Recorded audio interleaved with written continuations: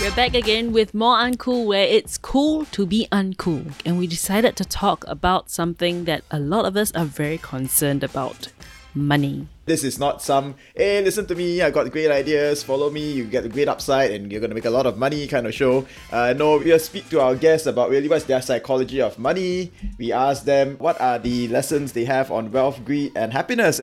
Folks, I lost my entire life savings and my inheritance. This is how bad it was. I was down to my last $40 in my savings account.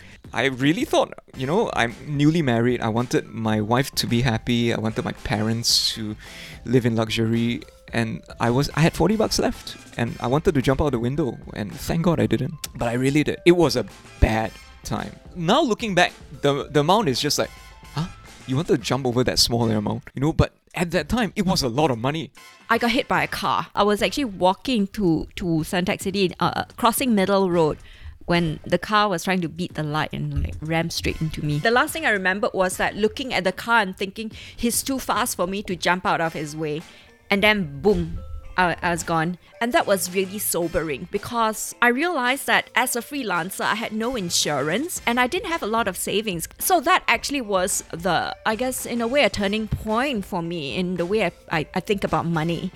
So, if you want to hear new episodes, remember to click follow on the podcast, rate us 5 stars. Do tell your friends about us and do it with no worries because it is just cool to be uncool. Uncool. New episodes coming to you every Saturday.